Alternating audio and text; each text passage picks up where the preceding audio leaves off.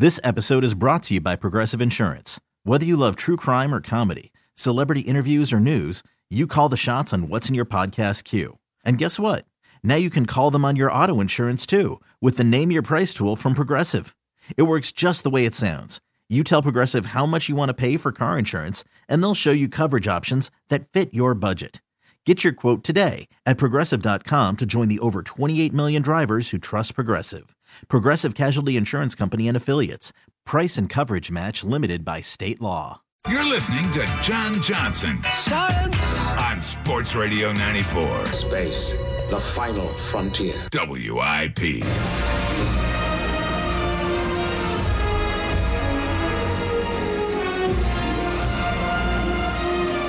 Sports Radio 94 WIP. It's come to that time of the morning, and I know it's been a while. Talk some science, a little technology, a lot to catch up on since we've last been together. However, I am focusing on really one subject this morning, which is almost breaking news in a sense in terms of science and the possibility of travel. And it's all centered around this. As we've talked about in prior science and technology segments many times about the soon-to-be colonization of Mars, or at least the attempt to, from not only NASA but other space agencies who are putting together these missions, participants who are willing to make that one-way trip to Mars in attempt to colonize it. And the plan has always been to do such a thing in the early 2020s. Maybe, I know it seemingly gets pushed back year by year by year, but right now in the early to mid 2020s to attempt this. Well, there has been chatter and things might be changing. And I'll tell you what I mean. As you know, this interplanetary travel, which is what this would be, is now just a few years away from potentially becoming a reality. The issue is, and has always been, that it is a one-way trip. Whoever ultimately decides and is accepted and goes through all the training is leaving Earth forever. And there are no guarantees. You may never make it there. You may die on liftoff. You may die, exiting, leaving the Earth's gravity. I mean, there are so many different variables. There's zero guarantees in all this. Well, the great people at NASA have been talking about this, and I am curious to see if it becomes the priority over this potential human travel to Mars, or at least pushes it back for many more years. So, Mars is obviously the red planet, but there is now the thought within NASA, among their many experts, that perhaps it could be turned to green. How would you do such a thing? By terraforming the planet. What is terraforming?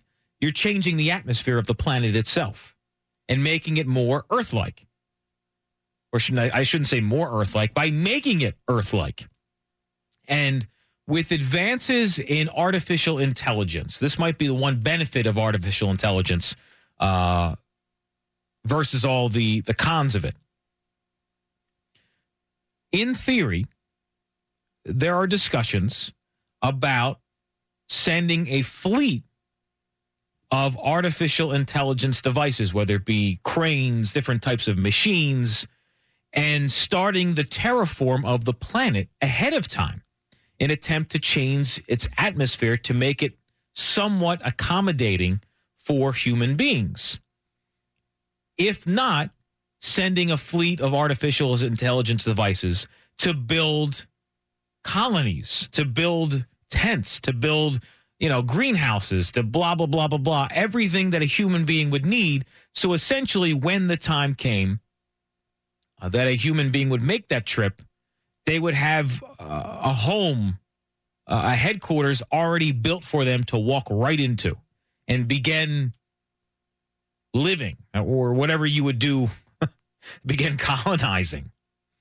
And there apparently has been some really deep thought about this, about, the elements that are currently available on Mars and how can we make this happen sooner.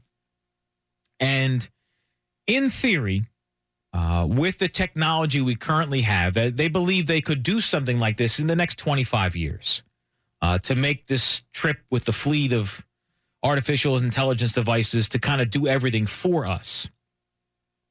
And they put up a bunch of artist renderings, which are very computery.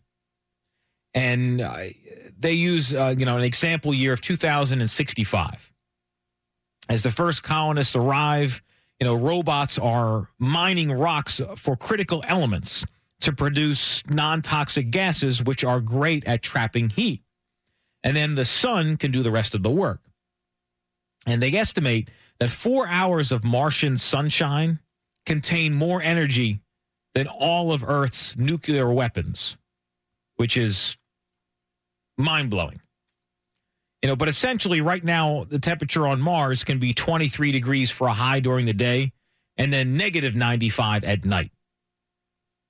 And with the slow transformation of terraforming, they feel in 50 years that maybe the high during the day at Mars could be 40 degrees and then maybe 15 at night.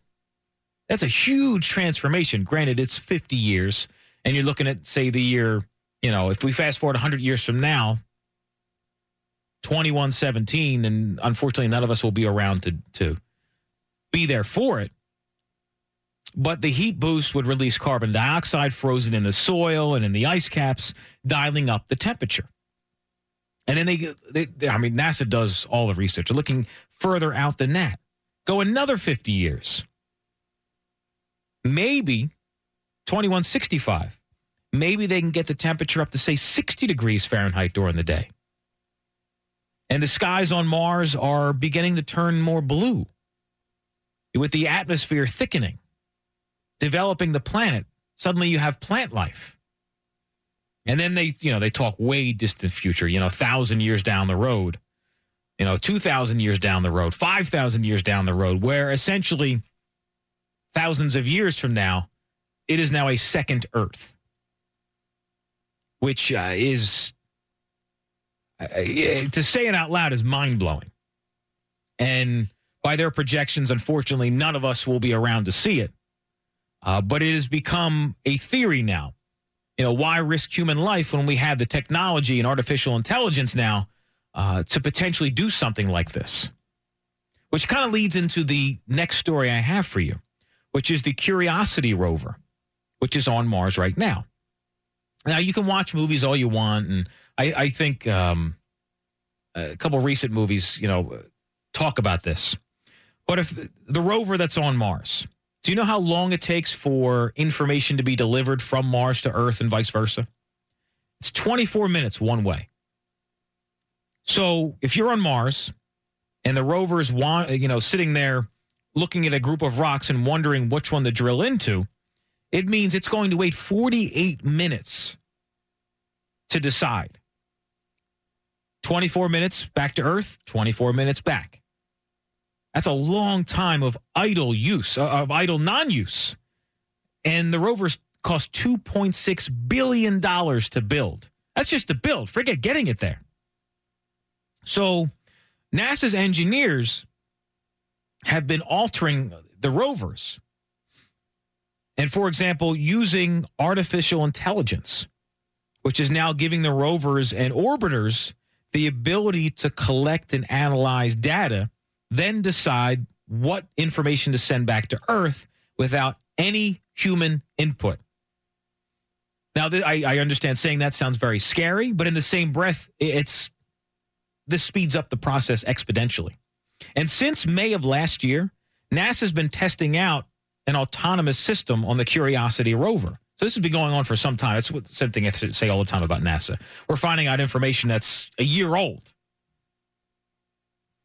And the thought of this now opens up other things like further interplanetary or interstellar travel.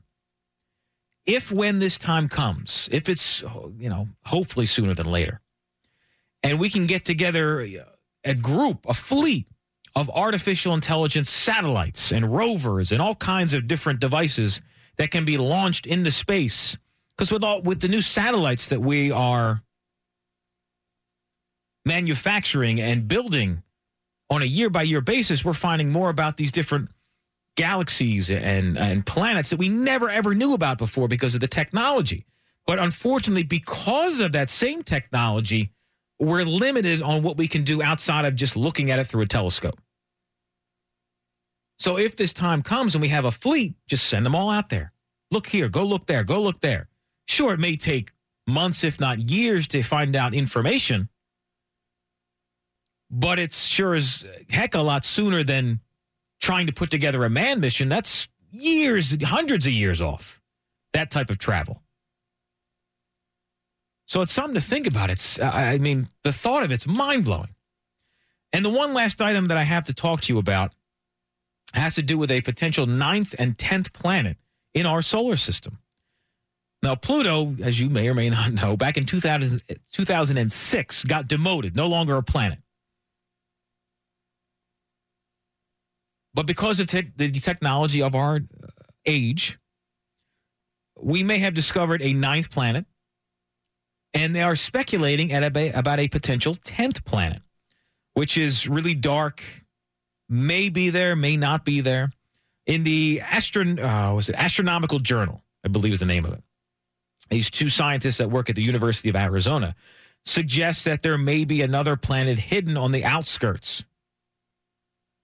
And it could be a similar mass to Pluto, but they're really not sure. It's out beyond Neptune in I think it's called the Kuiper Belt. And it's crowded by a ring of icy junk left over from the formation of our solar system. Like comets and dwarf planets such as Pluto. And it may have enough gravity to clear its orbit of debris, but it's one of the requirements necessary to be considered a planet. I mean, this is all like rough information right now that they are looking into. But I just find it fascinating that, as we're getting get the newest technology created, we're finding about stuff that's so close to us that we assume we found everything out that's in our own solar system, and we're looking beyond. We still don't know anything. We know nothing. It's just all really cool stuff you should definitely consider. All right, so that's what I have for you this morning in our science and technology portion of the show. Again, always replayed to close out the show on Sunday mornings. I'll post anything I can to my Twitter account at John Johnson WIP, Jon Johnson WIP, 888-729-9494 and pound 9494 on your AT&T and Verizon wireless cell phone. Cesar Gramenzi Engineering on the other side of the glass with you till 6. This episode is brought to you by Progressive Insurance. Whether you love true crime or comedy, celebrity interviews or news, you call the shots on what's in your podcast queue. And guess what?